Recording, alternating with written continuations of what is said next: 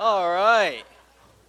This is good. All right, guys, let's settle in. We're gonna get started. This is exciting. I'm Ryan, alcoholic. So, welcome, guys. Whoa, this is wild, right? It's a lot of people. I mean, we were like hanging our hats. If we get 20 people, we're satisfied. Like, mission accomplished. You know. All right, guys. So, thanks for coming. This is set aside groups. All these helpers. Let's give a clap. Look at that. That's just.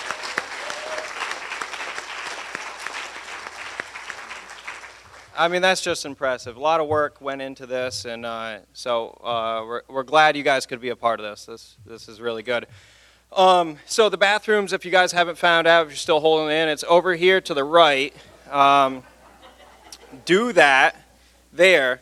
And also, if you're a smoker of the cigarettes, then it's out here to the left. There's a couple buckets. Please, come on. The church has been so nice to us, right? Our regular Saturday meeting, we meet here. They're great to us. They let us pay rent, and they give us what we want most of the time. And they let us rent this space, so they're really nice. Let's be nice to them. And also, be nice to each other. We don't have many bathrooms, so don't push and shove. The spaghetti, I mean, that was terrific. Okay.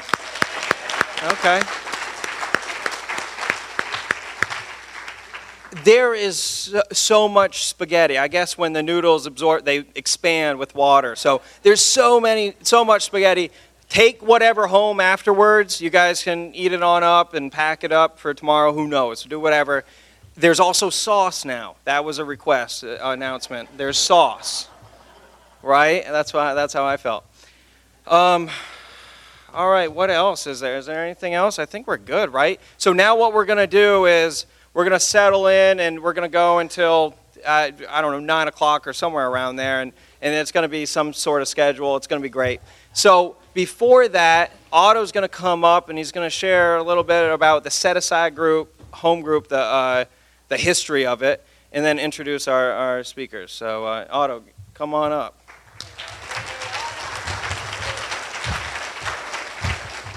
Hey, I'm Otto. I'm alcoholic.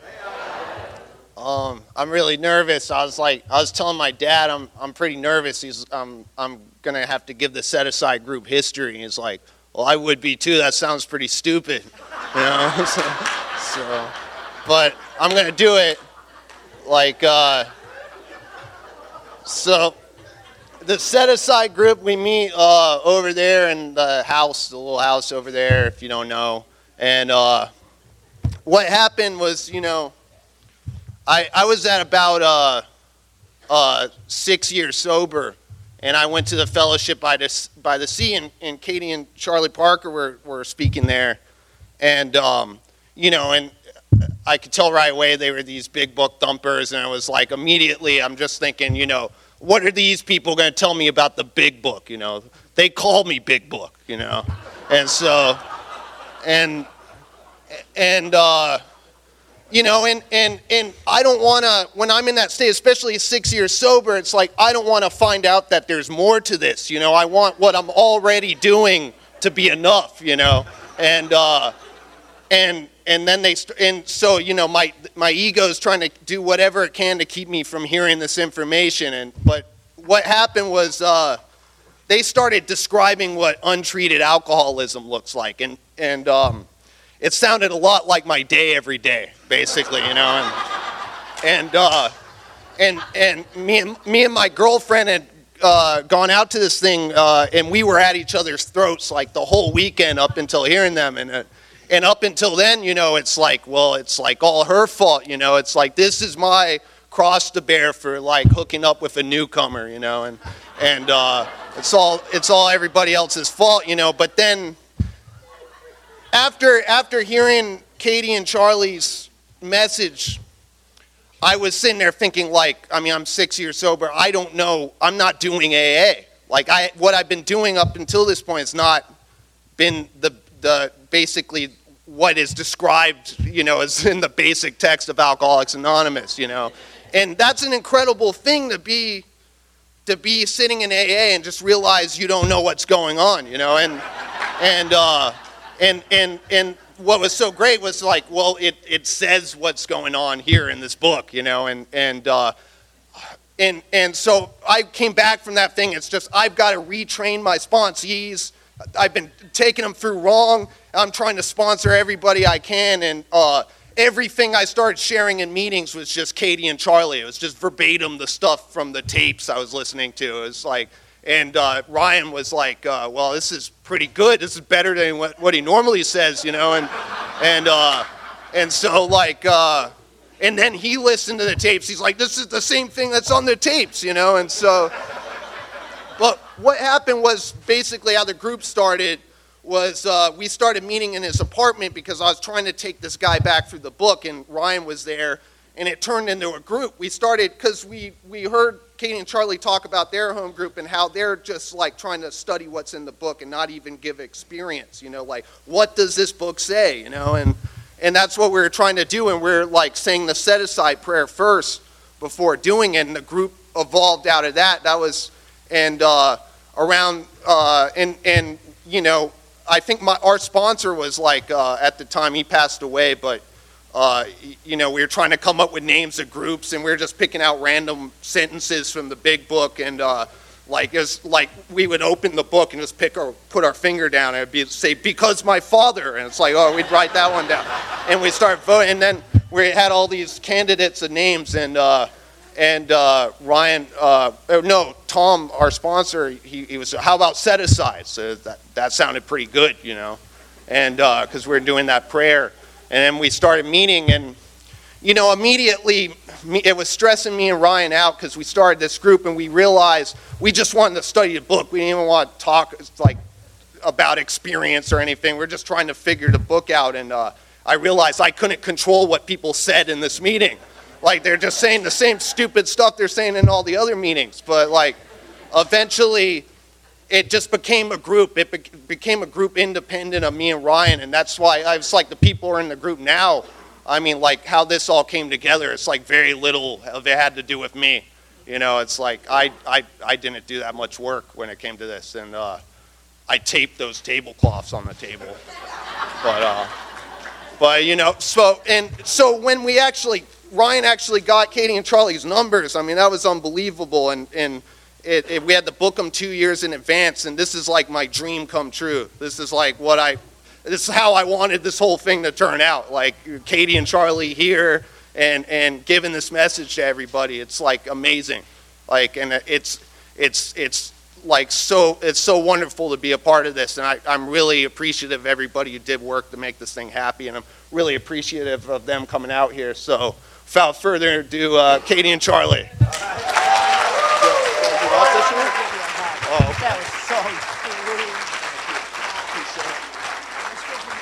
Yeah.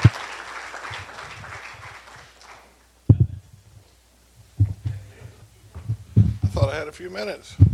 Hi, everybody. I'm Charlie Parker. I'm a very grateful alcoholic. Can you hear me okay?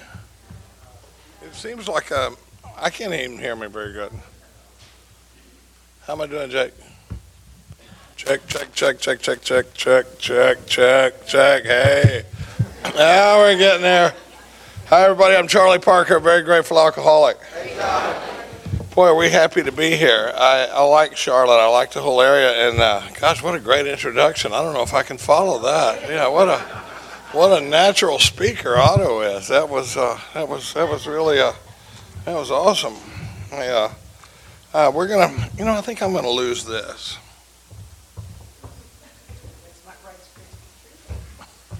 Oh yeah, now I got room to move. Give me a minute to get going. Y'all don't start when you get right to work, do you? Oh, good. That's great. All right. Oh. I'm done with whatever. I was talking at Citywide in Austin the other day, and the lights went completely out. 700 people in the room. It was black. That was fun. I liked it. Yeah. Is that okay with y'all? Man, I can see everybody. Okay, my home group is a primary purpose group of Alcoholics Anonymous in Austin, Texas. We meet on Tuesday nights at 7:30 at the Austin New Church. If you're if you're ever in Austin on a Tuesday night at 7:30, come see us. We'd love to try to show you the same kind of hospitality that you're showing us, which is terrific. We just got here. I got here and took a little mini power nap and got here. I'm not going to tell much of my story this weekend, but I was in a plane crash in 2003, and sometimes we crashed into the water at night out on eastern Long Island. It's a good story. Maybe we'll get around to telling it at some point. But I picked up a little claustrophobia, a little fear of flying here and there, and so I don't like to just go right from the plane to the podium, or you never know what you're going to get. Of course, I can't tell you what you're going to get anyway. But we're really super happy to be here, and I always admire seeing a group get started, seeing something like this get together. It's the kind of thing Katie and I have done a lot of. We did a thing like this in Austin one time, but I don't know. I don't have much time tonight. I've got a timer up here so you know that's supposed to give you hope. But I just want to cover a little bit of ground. I want to thank anybody who had anything to do with putting this on. We've already clapped at Cody and Ryan and everybody. It's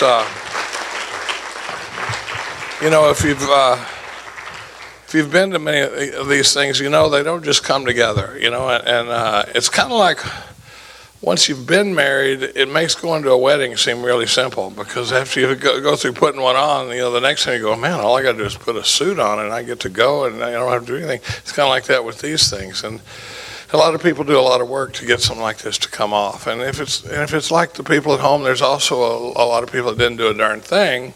But we have a lot of ideas about how it could have been done a little bit better, and that's why we have a committee for next year. But I'm here with my best friend and my wife, Katie. We were litter mates in AA. We came in. We have essentially the same amount of sobriety. We did come in at the same time, but she's got 5.5 months more than I do. My sobriety date is March 22nd of 1985, and for that I am truly grateful. I just picked up a 34 chip about 10 days ago. And thanks. And if you're new here, it might be comforting to hear that that's a lot longer than I intended to stay sober.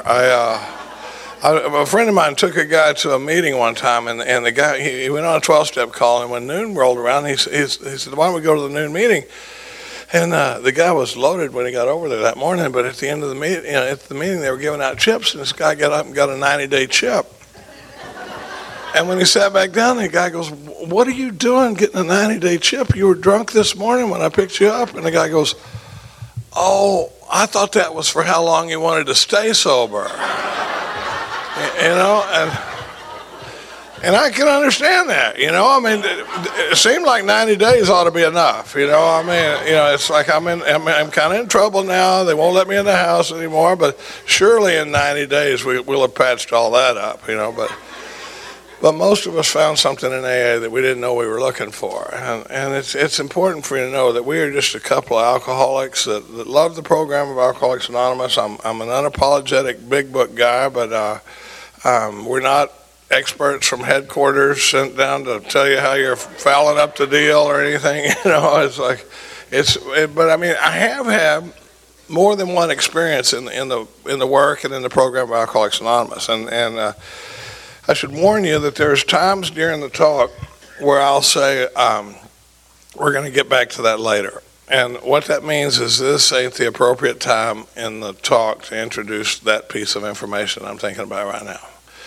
But when I tell you we're coming back to it later, we're probably not coming back. I got a little ADD working up here, and I never know exactly what's going to come out. But what we like to talk about is I had more than one experience in the program of Alcoholics Anonymous. It's funny, I gave one of my, you're not supposed to have a favorite sponsee, but I gave one of my favorite sponsees a 16-year chip Tuesday night at Primary Purpose Group, and he said something really funny. He said, you hear Charlie talking about having his biggest spiritual awakening at 17 years, and he just gave me his 16-year chip. I'm not sure where this chip has been, but I had I've had different experiences in the program by Alcoholics Anonymous. If we were just telling a regular talk, it talks about what I used to be like, what happened, and what I'm like now. But generally, if I'm telling my story, it's what I used to be like, what happened, then what happened, and then what I'm like now. Because I've had, in 34 years of sobriety, I've had a lot of different experiences. And, a lot of what we like to talk about is what happened for me around 17 years. I had an experience at 17 years that changed my whole life. And part of that was it turned out that step one meant something different than I thought it meant for a long time. And step three meant something way different from what I thought it meant. We study the Big Book line by line, week after week at Primary Purpose Group in Austin, and it's a lot more fun than it sounds like. There was a time when I would not have been drawn to that meeting. Because I give good share. I like to be able to talk. And doesn't necessarily have to be on the topic, but in our group, we're not trying to talk about my experience with this part of the book, but we try to stay away from lines like when I first came in or my sponsor said and stuff like that. And we're trying to, if our founders had found something, in the forward to the first edition, it says we. Most of the time in the book when it says we, you ever wonder who we is? We is our founders, the people that wrote this book, and it says it's written from their perspective, and it says we of Alcoholics Anonymous are more than 100 men and women who have recovered from a seemingly hopeless state of mind and body. To show other alcoholics precisely how we have recovered is the main purpose of this book. So if they found something that was important enough to put down in a book form, and they were able to do it in 164 pages, I should tell you that this looks different. My sponsor is a book binder. My sponsor is Myers R. Before that, my sponsor was a guy named Mark Houston, and I promise you we'll talk about Mark Houston quite a bit this weekend. And then I had a temporary sponsor named Jim Fletcher for 17 years. But Myers is a book binder, and all this is here is a large print copy of the Big Book that he leather bound for me. It's one of my. I've seen a couple of them around here tonight. I know Dave's got one, and it's one of my most prized possessions. But right here on the title page of the book is the first promise in the Big Book. It says the story of how many thousands of men and women have recovered from alcoholism. You're like, that's funny. I thought we were always going to be recovering and that sort of thing. And look, I don't care whether you say recovered, recovering. One of the things that I've noticed about AA, in fact, I don't introduce myself as a recovered alcoholic anymore because a lot of times I'm worried about turning off my target audience, because I like to, I don't know about you guys, but I like to form a strong opinion on a limited amount of information. So if I hear somebody say, he's one of those, he's one of those, and so the reason we work so much with the set-aside prayer is because, I'll just do it right quick. God, please help us to set aside everything we think we know about ourselves, the Big Book, the fellowship, and even you, God. We ask for an open mind so that we can have a new experience.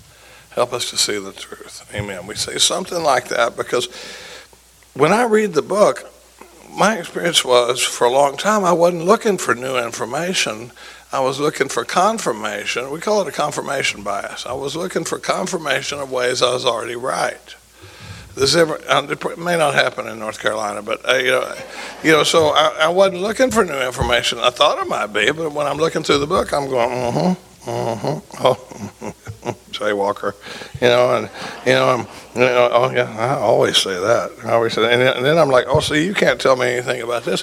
I've already got it highlighted and underlined, and so what happens is I'm looking for stuff that I agree with, and anything that's different just goes right over my head. You ever read your book and just see stuff in there? We go, surely that's only in the 4th edition. I don't think that was in my 3rd edition book, but we're studying the book to try to figure out if the founders had found a message that they thought was important enough to put in a book form, what information did they find important to put in there, and in what order? Why are we talking about Jim? Why are we talking about Fred? Why are we talking about the mental blank spot? And why are we talking about it now?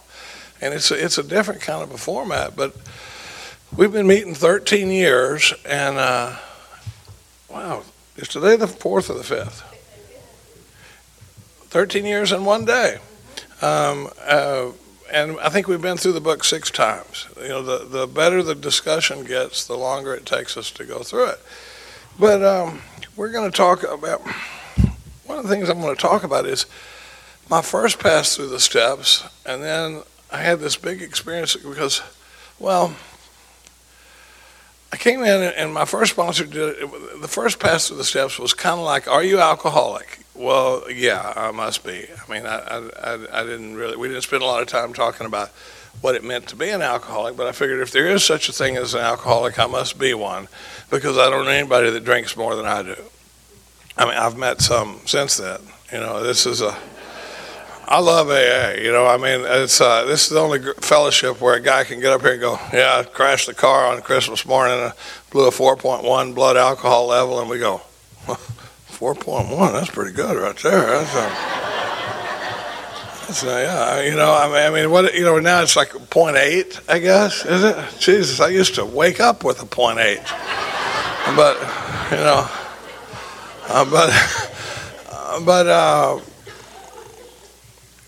Are you alcoholic, and do you believe in a power greater than yourself? And we had to dance around that issue for a while, because, I may talk about the difference in that, but the weaker the first step experience is, it seems like the more time you have to spend talking about the second step. When you really pound the first step experience, the second step seems to go a little faster. When it says, we in our turn sought the same escape with the desperation of a drowning man. One of the things that I love about working with drowning men is they don't ask a lot of questions. I mean, once you, but I'll get to that later. But then the third step was basically, are you alcoholic? Do you believe in a power greater than yourself? Then let's get you down on your knees and do the third step prayer. And I did the third step prayer. I didn't really know what it meant. It sounded like a bunch of churchy talk to me a little bit, bondage of self and stuff like that, and these and nows and that sort of thing. And then I wrote inventory, but my first inventory was kind of like a confession of all the stuff that I felt bad about. It wasn't a terrible exercise, but it didn't have the focus of what I see in the book now. And then 6 and 7, whatever. And then I went out and made amends, and I was amazed before I was halfway through. And then as far as the 10th step, if I really fouled up, I might apologize to you, or if I was really scared, I'd call my sponsor, that sort of thing. And then the 11th step, I kept a copy of the 24-hour day book before Reflections had come out. And on a good day, I'd read a page out of that book, and I might as well have opened that thing up in the morning and read it and gone, okay, God, I'll see you tomorrow. And off into the world I go, and I couldn't understand why I wasn't getting what I wanted, and why my life wasn't going the way I wanted it to go, and I was hitting walls, and I was in jackpots, and I was upset a lot of times, and I was overdrawn at the bank most of the time, and little stuff like that, and I mean, I got married at 2.5 years, and then at 4.5 years, I had blown up that marriage, and there's a child I got a child on the ground now, and child support check going out the door, and I waited the appropriate amount of time to get into another relationship, right? 16 days, and then I run, and I get into another relationship, and now keep in mind, Katie and I were best friends for 20 years, the brother and sister best friends, no sexual innuendo, no flirtation. She doesn't play like that. She was always going, come on, let's keep it up, like this. But I mean, I was at her wedding. Her kids grew up calling me Uncle Charlie. We were, in fact, when her daughter's 40th birthday is today, and when she was pregnant with the first one, can you believe she's got a 40-year-old daughter? But when her daughter got pregnant, she called me one time. She goes, "What's it going to be now, Grandpa Uncle Charlie or something?" That doesn't sound good. We're going to have to work on that, But anyway, so Katie's watching all this go on and not approving of much of it. But the problem with, with her being like my kid sister, best friend, is the more I irritated her, the more it tickled me. It didn't bother me at all. And I had no idea I was interviewing for a future marriage. I gave her a 20-year free look at me, and it was.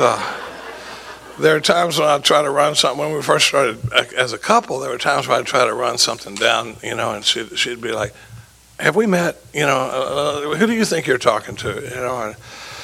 But all this stuff was going on, and I get into this. So I blew that marriage up, and man, I mean, in about 7 years, things are not going well at all. Things are not well at all, and I got into a pretty dishonest marriage. Some of you have heard me talk about, but in all honesty, I got to tell you, the most dishonest thing about that marriage is that I was in it.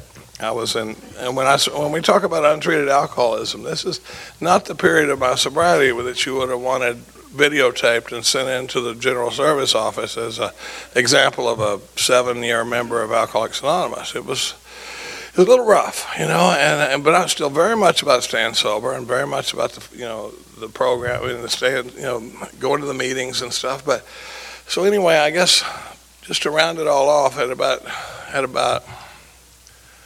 I don't know, 16 years sober. I married the woman I was married.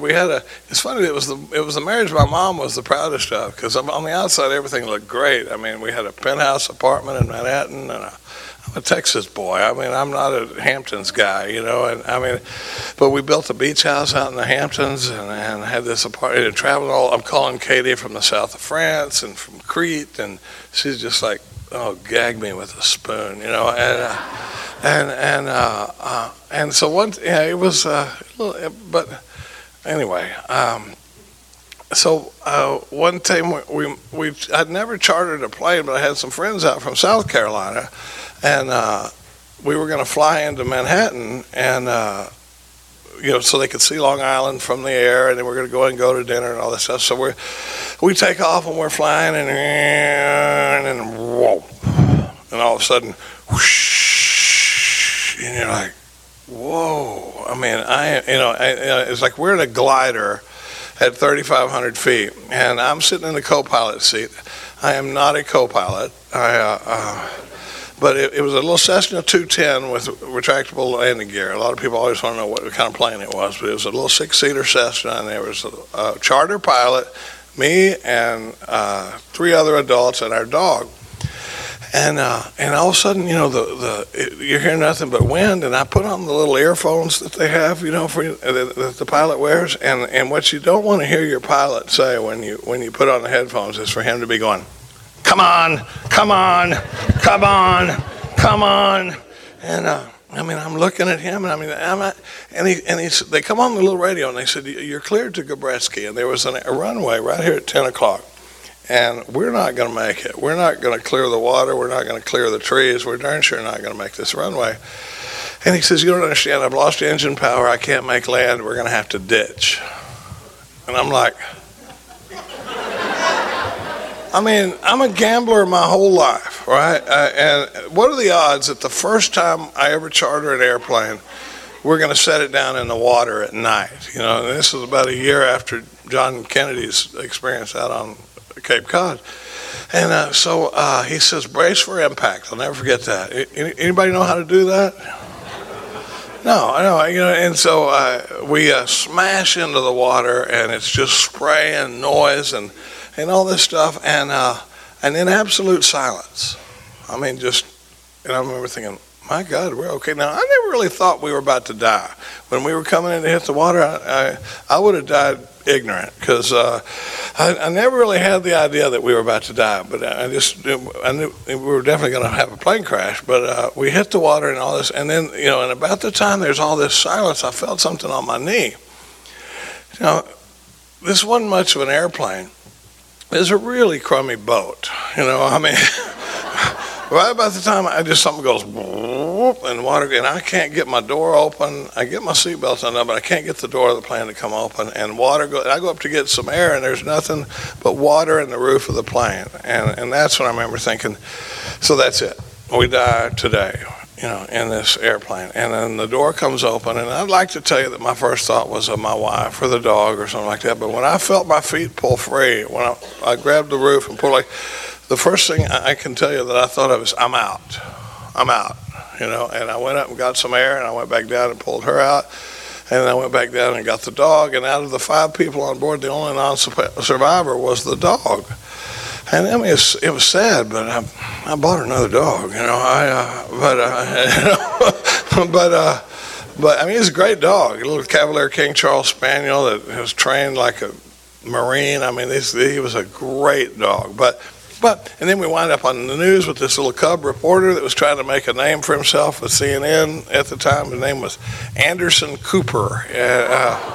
Yeah, they had a little thing called Live from the Headlines with Anderson Cooper. So anyway, the only reason I tell all this is because it changed everything for me. It changed the urgency of what was going on in that marriage. It changed a lot of the stuff that I was fixing to do, that I was getting around to doing, and that sort of thing. And I came back to Austin, and I called this guy named John Henry, and I said, John Henry, man, I am so self-centered that I can't even be in a conversation with anybody. I mean, it's like, when I see somebody, I have to go, hey, Tom, how are the kids? And act like I give a flip about the answer, because I don't. All I care about is me and me and me. And I didn't even know it was mentioned in our book. Right? I was working a program at the time like the problem was alcohol. And if you don't drink, you get an A.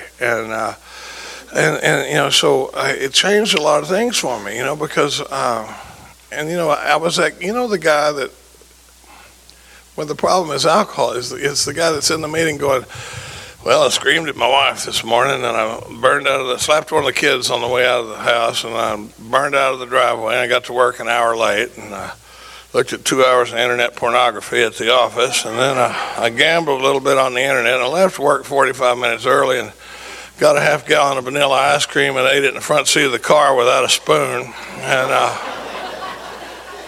But I didn't drink today, and by God, that makes me a winner. And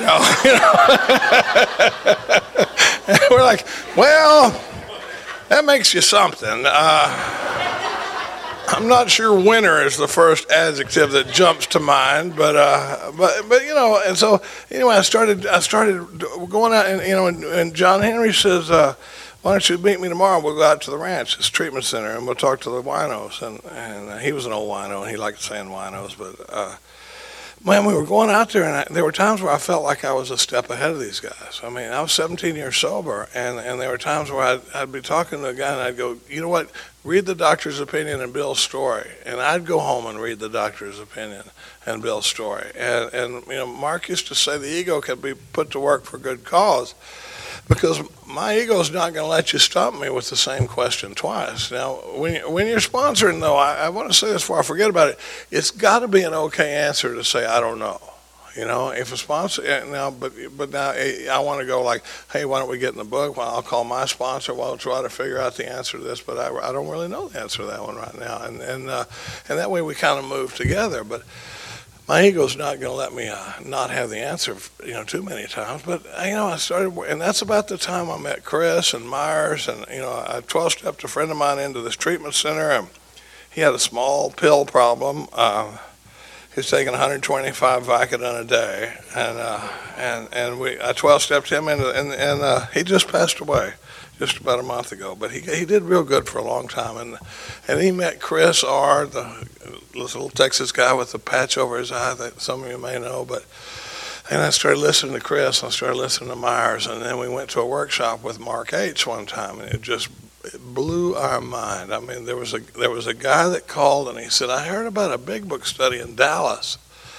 And I said, I know some people in Dallas. Let me make a couple of phone calls. And I grew up in Dallas, but I've been in Austin for 40 years.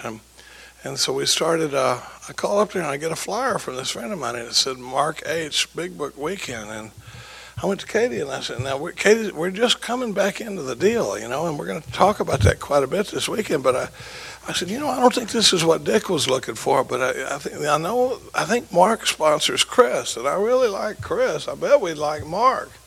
And so we went up there, and I mean, it just blew our mind. And not too long after that, Mark moved to Austin, and I asked him to sponsor me, and I was able to work with Mark for 4 years before he passed away one night when we were in North Carolina. Katie and Bob D were doing a big book workshop in 2010, and we got a call after the Friday night session that Mark had passed away suddenly. He sat at my table. We have a meeting at my house called the Common Solution, and we want to be one voice, one message. Whoever you're talking to at the table, you should be getting essentially the same AA message. And we meet every Thursday night. And on one of his tapes, Mark said the best AA he'd ever been involved in was this little Thursday night meeting. It just knocked me down because I knew it was.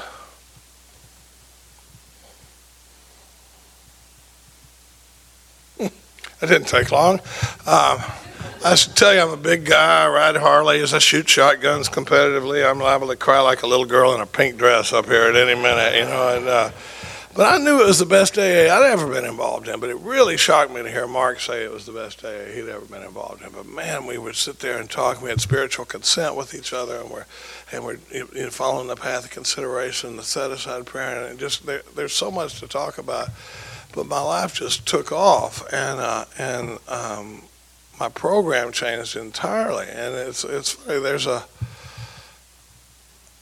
You talked about it. You know, when you start doing some of this stuff differently. You know, I had a sponsee one time. He called me and he said, "I got 2 more sponsees this morning at the Saturday morning meeting." And I said, "Hey, let me ask you a question." I said, "Before we started working together, were you sharing in meetings?" He goes, "Oh, every meeting I went to. I'm talking to every meeting, absolutely." And I said, "Was anybody ever asking you for your phone number?" And he goes, "Oh, no. You know, I've been thinking about a little Jeff Foxworthy type of routine, except you might be an untreated alcoholism if, you know." And one of them is going to be if you share in every meeting you go to and nobody ever asks for your number, it might be an untreated alcoholism, you know.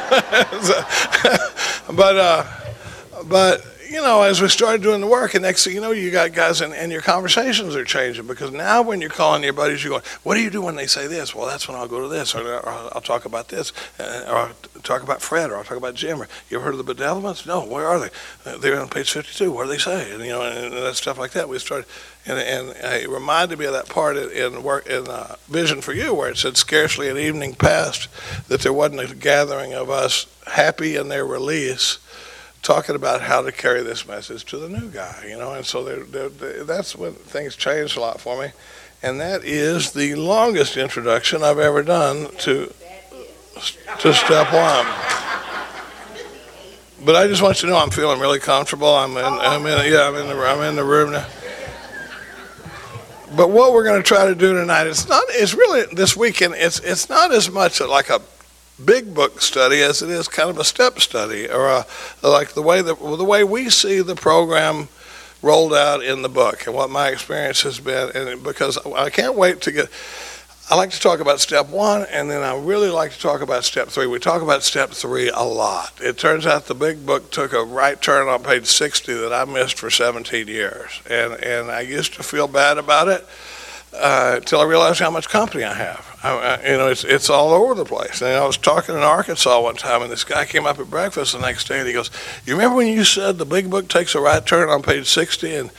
And I'd gone further into detail in this talk on it. And he said, "You missed it for 17 years?" And I said, "Yeah." He goes, "I missed it for 23 years. And I said, "What do you mean?" He goes, "I had to go back to my room last night and get my book out and see if it really said the stuff you were saying, because I had never heard that stuff before in my life." And I'm like, "I feel you, brother. I had the same experience, because we went right from see that God could and would if he were sought to the 3rd step prayer. And we skipped that body of work from pages 60 to 63. It's really not very important. It's just the root of my problem and the basis of my recovery for the rest of my life. Other than that, just skip it and let us know how you're doing, you know." And so I couldn't, and we're going to talk about that a lot. I promise you. I got sponsees, I think, that are going, "Oh no, I got a sponsor that's only read 3 pages out of the big book," you know, because we spend so much time in those pages. But I want to talk a little bit about step 1, because I think you can, if we're not careful, we'll rush somebody into the rooms of Alcoholics Anonymous. And I'm not saying I'm not like a black belt qualifier, you know, like sit down with, you know, I got to make sure you're in the right room. but I do like to talk to somebody about what it means to be. I think if a guy, how many people in the room tonight have less than 1 year of sobriety? Oh, that's awesome. Welcome. Welcome. Because in my mind, if a guy goes to treatment, I say guys because I work with guys, but if a guy goes to treatment and he gets out and he knows what it means to be an alcoholic and whether or not he is one, in my mind, treatment's been a success, because I've seen a ton of people that are writing on their 4 steps that have no idea what it means to be an alcoholic or what they're supposed to be looking for in the 4th step and that sort of thing. So I think it's worth taking a minute. A friend of mine says we throw the gates wide open and then we funnel them down into nothing. And he's saying we tighten the entrance up a little bit and it opens up into everything. But the first thing, out of all the stuff in the book, our whole recovery program is in about that much of the book right there. And of that, the doctor's opinion in the first 44 pages are on step 1. Mark used to say, otherwise you'd open the book and on page 2 it would say, God gets you sober, God keeps you sober, rock on. But if you're like me, I have to be. My first job when I sit down with a new guy is to give him what I call a fatal dose of alcoholism, a step 1 experience or a fatal dose of alcoholism. I love doing it at treatment centers and stuff like that because you can see it when it happens, But what makes AA a big deal is an understanding of 3 things: an understanding of the problem with alcoholism, an understanding of the solution to that problem, and then a program of action that'll bring about that solution. And I like to use the analogy of if I went out to my car after the meeting tonight and it wouldn't start, right? I got a problem, but I don't know what it is. Let's say I don't know anything, and I go out there, and then Otto comes out and goes, "Oh man, you left your headlights on. You got a dead battery." Okay, now I know what the problem is, right? Am I going anywhere? No, because I need a solution. Well, what's the solution? We got to get some juice in that battery, because the battery turns a starter, and the starter turns, and then it fires, and I start to say, "Oh, okay, now I understand the solution to my problem." But I'm still not going anywhere because I don't know how to get juice into the battery. But then let's say that somebody pulls up and says, "Hey, stand by right here. I got jumper cables in my trunk. I'm going to go over there. We'll put black on black, red on red. I'm going to rev the engine. When I give you the signal, turn the key." Now I've got a program of action that'll bring about the solution to my problem. Does that make sense? And there's plenty of it. So it's the same way in the book, problem, solution, program of action. There's stories in there where people had 2 out of 3. There's stories. So only have, like Dr. Bob knew the solution and he had a program of action, but he didn't understand the problem. And then there's a certain American businessman. He knew what the problem was. Or Carl Jung, when he was working with he knew what the problem was, and he had the solution. He said, you got to have this psychic change, but he didn't know how to make it happen. When it says, when it says here and there, once in a while, we've seen people have these vital spiritual experiences. Well, think about how powerless Carl Jung felt. I organized an AA golf tournament for 30 years in Austin, and one time we were playing, and the marshal came out. And they got a guy they call the marshal on the golf course. He keeps you from driving on the greens, and he keeps everybody moving and that sort of thing. And we were backed up on one hole, and there was about 5 groups sitting there, and the marshal pulls up, and he says, "So you guys are AA?" And I said, "Yeah." He goes, "My father was an alcoholic." And I said, "Boy, I'm way ahead of myself." But I'm telling this story. It's a good story. And I like the way I tell it, too. And, yeah. But so he says, "My dad was the worst guy you'd ever want to meet." He goes, "He was a racist and a bigot and the angriest, most bitter man you'd ever want to meet." And he says, he drank all the time and just mean as he could be. And he goes, one time when he was in his late 60s, he got sick and he went in the hospital. And he went into a coma, and he says, we're all down at the hospital, and we're standing around his bed, and his eyes are closed, and he's completely unconscious for a long time. And then as we're standing there, one day, all of a sudden he raises both hands up in the air like this, and he starts talking to people that we can't see. And he's talking about ending world hunger, and he's talking about world peace and stuff like that. And then he says, I have to leave you now, but a better man is coming to take my place. And his arms fell down real heavy on the bed. And they said, we all thought he died. But he didn't die. He comes out of the coma, and he says for the rest of his life, he's a completely different dude. He's no racism, no anger, no bigotry, no kept a bottle of whiskey under the kitchen sink in case company came over and never touched a drop of it for the rest of his life. Complete psychic change, right? Now imagine how powerless Carl Jung felt when he's talking to Roland Hazard going, buddy, what you need, because remember Carl Jung said, is there nothing? He goes, well, yeah, here and there, once in a while, we've seen people have these vital spiritual experiences. Imagine how powerless Carl Jung felt when he's going, buddy, what you need is one of those, I got no flipping idea how to make it happen for you, but here and there, once in a while, we've seen people have these vital spiritual experiences. Now, the funny thing with AA is we have a solution that'll bring about, when we get into the second step, it says we admit that the only chance we got is this psychic change, this spiritual experience. The book describes it about 5 ways. It calls it a change of heart, a personality change sufficient to overcome alcoholism, a spiritual experience, a spiritual awakening. But whatever it is, something big has got to happen for a guy like me to go 30 minutes without a drink, much less 30 years. But the big thing about AA is not only do we understand the problem with alcoholism and have a solution for it, but we have a program of action that'll bring about the only solution that we know of for this disease. In the 12th step it says, having had a spiritual awakening. And how did it happen? As the result of these steps.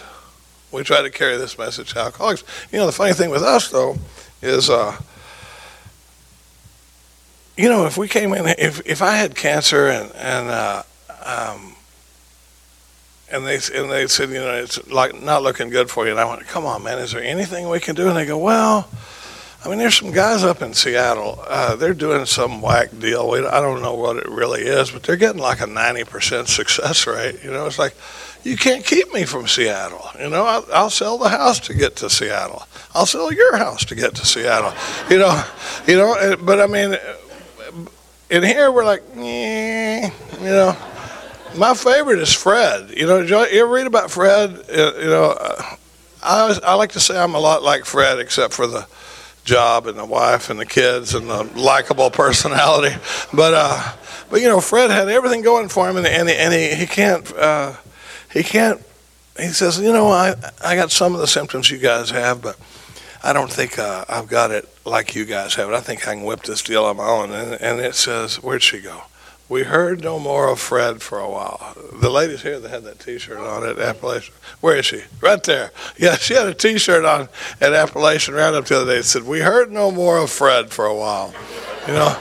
And then later, they get a call saying Fred's back in the hospital. I love Fred, because he's back in the hospital. They go to him, they go see him, and it says we piled on him. They piled on me heaps of evidence from their own experience. And why would they do that? Why would they sit there and tell their own stories? It says this process snuffed out the last flicker of conviction that I could do the job myself. That's what I'm trying to do in a step 1 experience, is crush that idea that I can do it myself. But when I fell in love with Fred, is he's flat on his back. He's in the hospital for the second time. They're telling him now he knows self-knowledge ain't going to do it.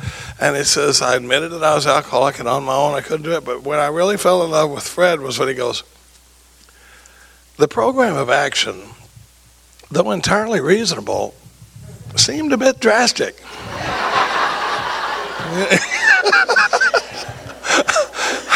How do you not love that guy? He's flat on his back reading those steps going, what? Because I don't know anybody that's ever walked into the rooms of Alcoholics Anonymous and, just tore up and, look up at those steps on the wall and read them and gone, that ought to do it. We're driven, one step drives me into the other, and that, so what we're going to talk about is,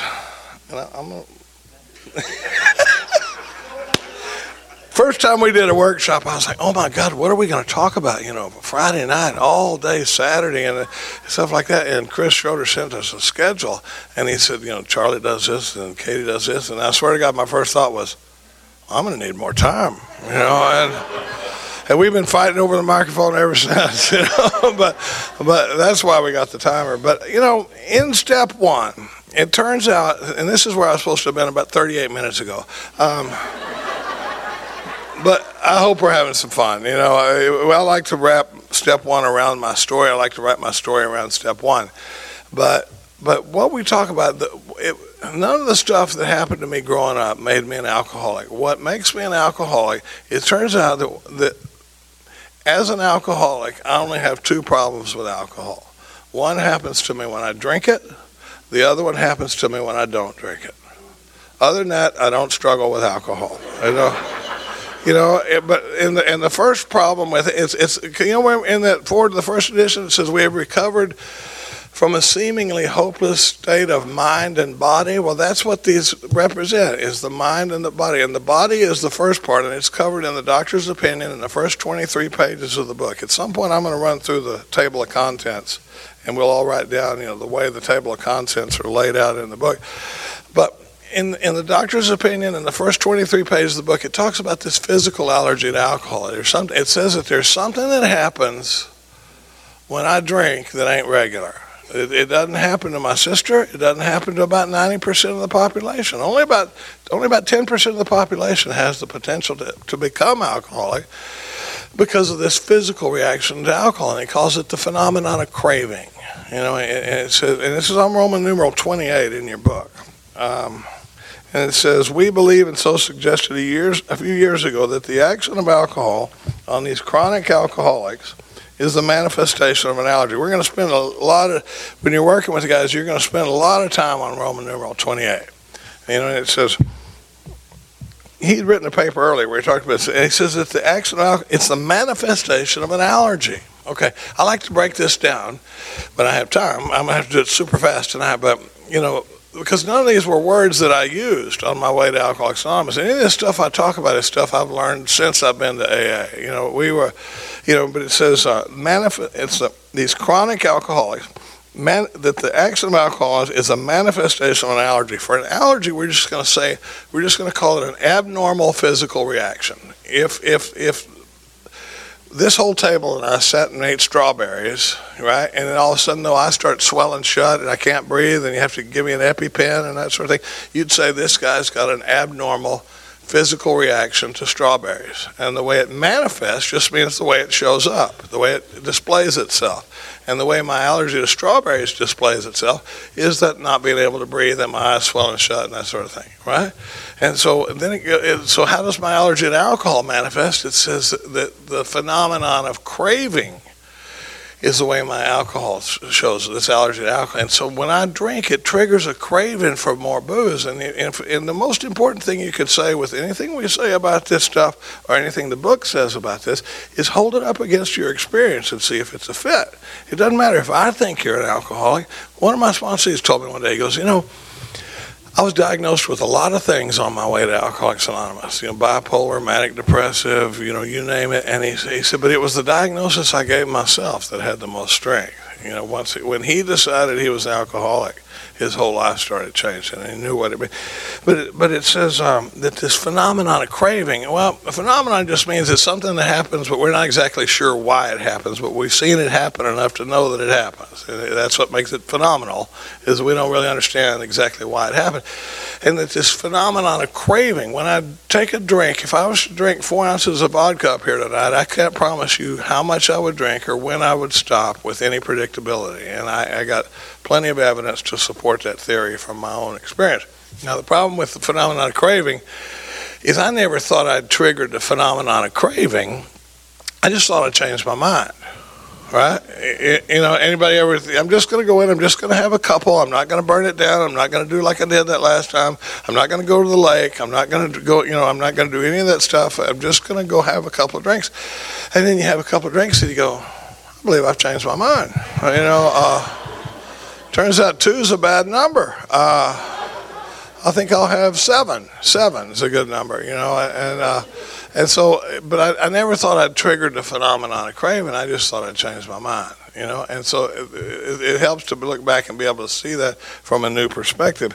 It goes into that a lot, but, you know, I love to break all this down because, you know, we act like everybody understands this, you know, on their way to Alcoholics Anonymous. But when I look back, think about, remember when you would swear to God you're not going to drink again. You tell your people, I'm not going to drink again. I swear to God this, and I mean it this time. I'm not, and you know, that BS you hear about every time an alcoholic's lips are moving, he's lying. I don't agree with it because, I mean, I meant that with every fiber of my being that I will never do this. But think about when they look at you a month later, a week later, and you're drinking or you got a drink in your hand, they'd always ask you that question. They'd say, why'd you start drinking again? And we'd give them the only answer we got, which is what? I swear, I've said that, the biggest room I've ever said that in, it was 6,500 people at Akron Founders Day. And it's like a chorus in Alcoholics Anonymous. I don't know, God Almighty, I don't know. You know, and so, I mean, that's just what I do. I hurt people, I lie to people, and I hurt people that I care about greatly. And by the time I get here, I'm thinking, disease my eye, there is something wrong with me, you know, and I had no idea. That's why the doctor's physical reaction to alcohol was big news when he came out with it in this book. And so, you know, but I mean, when we talk about knowing, I promise you, I drank at a little place called the Spillway Pub in East Dallas, and wonderful little place. It was about the size of these two tables over here. But they, you know, but I never one time wandered into the Spillway Pub and leaned up against the bar and went, "Oh, Bobby, God Almighty, the spiritual malady is on me today." You know, I had a beer on the way over here, and it has triggered a phenomenon of craving, you know, that would just blow your mind. You know, I mean, I never, we don't talk like that. I didn't know like that. I didn't think like that. But I mean, this physical reaction to alcohol. Lovely. Because it talks a lot about this physical reaction to alcohol in the doctor's opinion, and it says, once having formed the habit and found they cannot break it, having lost their self-confidence, their reliance upon things humans, their problems pile up on them and become astonishingly difficult to solve. And what happens is a lot of times trying to solve the problems blocks out what the real problem is. I spend my whole life trying to trim the branches of my problems, and I'm never getting down to the root of my problem. You know, and because we can still stay real busy with those. So this physical allergy to alcohol is a big problem. Right? But it's not my biggest problem. If my biggest problem was what happens to me when I drink 4 ounces of vodka, what would my solution be? Don't drink vodka, right? Imagine, you know, what's your name? Imagine if Doug comes in here and we sit him down and we go, okay, Doug, here's the deal. You think things are going poorly, you're in a lot of trouble, you know, you got trouble at home, trouble at work, trouble, you know, a lot of financial trouble and stuff like that, and every time you get drunk, it gets away from you and that sort of thing, and he's like, yeah, we go, okay, here's the deal. Knock it off. Did that work for anybody? You know, Nancy Reagan's little Just Say No program would have just been great. For some of the young people, Nancy Reagan was the wife of a president that had a little program back in. But you know, what comes in is a bigger problem is the second piece of alcoholism. Over on page 23, you really got to stay right on this mic. I can't do it. Over on page 23, it says something interesting. It says right at the top of page 23, under that first little end of that paragraph, I've written, looking at the body stops here.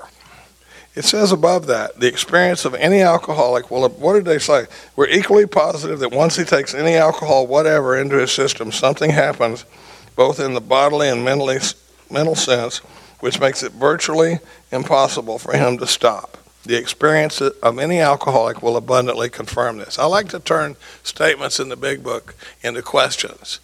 And here, written next to that, it says the experience of any alcoholic will confirm this, and I wrote, does my experience confirm this? That's the most important question I can ask myself is this my current belief based on my history and what I'm seeing in this book? Am I identifying with this stuff? And it says, these observations would be academic and pointless if our friend never took the first drink. What they're saying is all this stuff we've been saying about what happens when I drink wouldn't mean squat if I didn't keep drinking. And then it goes, here comes the second piece of alcoholism, which is I don't get okay when I stop drinking. To my mother, it seems like he's a good boy when he's not drinking. But she doesn't understand what happens to me when I'm not drinking. When I stop drinking, my problems don't go away.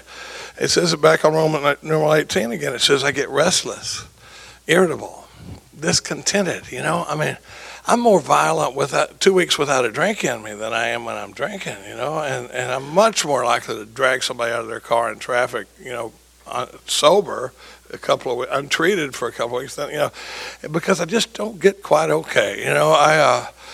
I'm restless. I get a little jumpy. I don't like the way my clothes are touching me. If I'm inside, it's sitting down, it feels like I ought to be outside walking around. If I'm outside walking around, it feels like I ought to be inside lying down. But wherever I'm at, that ain't it. Right? Can anybody relate to that?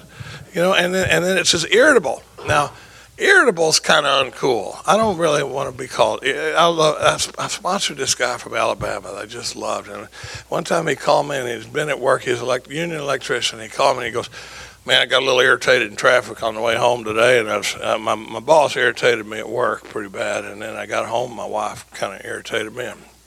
And I'm shortening the story up, But I said, I hear you talking a lot about being irritated. He goes, yeah. I said, you probably wouldn't like being described as irritable. And he goes, no, I wouldn't. Because if I'm irritated, that's y'all's fault, right? But if I'm irritable, that makes it sound like there's something wrong with me, And boy, and we're going to get around to talking about. I like to say that I'm in the entirely different angle business. The biggest movement I can take with the guy is moving him from my problems are coming at me to my problems are coming from me, And we're going to talk about that a lot. But this second piece of irritable, irritable is just where, you ever notice in traffic, anybody going slower than you are is a moron? Does that hold for y'all? And then anybody going faster than me is a maniac. Yeah, and so all eyes on me because I'm always going the perfect speed. But every once in a while I look up and I'm the moron or I'm the maniac. And then irritable, the guy in the grocery store's got 14 items on the 10-item lane, And you know how I know that? Because I counted every stinking one of them, And I'm policeman of the world, so on the wrong day, I'm the guy that's going to go, hey, pal, which 4 of those items do you want to put back, And if he comes back with the wrong answer, it's just a bad day at the grocery store, because now I got to explain to my family how I got arrested buying milk, But you're like, by God, there is chaos in society, and somebody's got to do something about it. And if not me, who? Now the other thing about it, though, that we start seeing in inventory is I'm also a hypocrite, and I like double standards. So don't step to me when I got 14 items on the 10-item lane because that's different. I got a story to go with mine, and we're going to talk because like 4 of them are green beans, and that really is 1 item, and stuff like that. But anyway, irritable, and I don't like the deal I'm getting in, and so eventually what happens is I get so uncomfortable that I need relief. And when I need relief, you can't tell a guy like me think the drink all the way through or play the tape all the way through or don't drink no matter what, because I drink no matter what. And so what happens is I get caught in this terrible cycle where I drink until I have to stop, and then I stop until I have to drink. And then I drink until I have to stop, and I stop until I have to drink. And if you're caught in that terrible cycle, believe me, there's a bottom below the bottom I always tell the guys I work with, don't ever say it can't get any worse. That just shows a lack of imagination. It's like, you might look up in 3 years and go, my God, I wish I'd quit back in 2019 when things were still going pretty good. And then it's interesting, the way the book rolls it out, it talks about that terrible cycle, and then they bring about the solution, and it's almost like they go, oh, wait a minute, we're going to scare, we may run him off, let's talk more about alcoholism. And the thing I got to add into that terrible cycle is that there's also, even when I'm not feeling driven by discomfort, there's the mental blank spot I have to worry about. That I might just out of nowhere one day just bust off and have it, take a drink like it was ginger ale. So it all adds up to a lovely package. But the thing about it is there is no good news at the end of step one. I've seen, but I love giving a guy what I call a fatal dose of alcoholism, or a first step experience.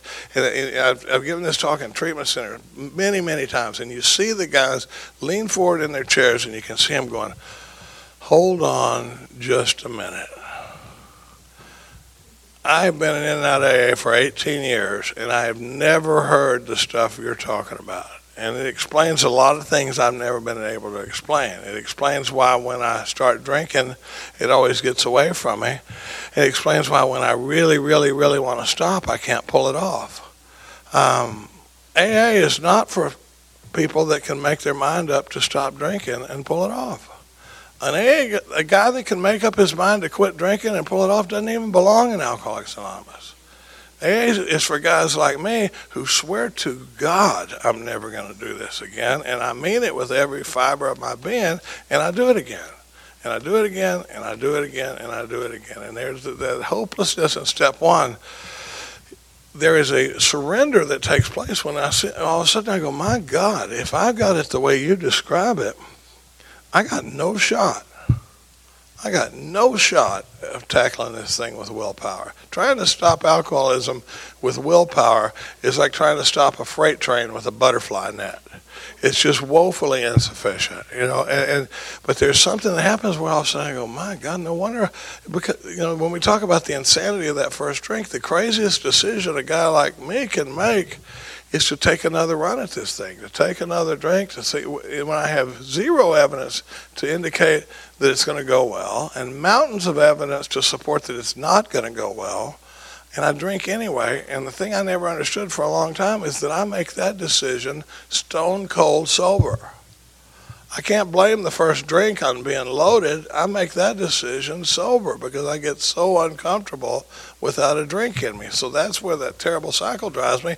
And there's a surrender that takes place in that process, and strapped to that surrender is a willingness to go through the rest of the work. That's why we talk about that desperation. It says, we in our turn sought the same escape with the desperation of a drowning man. And I love it. I love the Allegri there. It says, what seemed at first a flimsy reed. Imagine you're drowning and all that's there is a little cattail. It says, turned out to be the loving and powerful hand of God.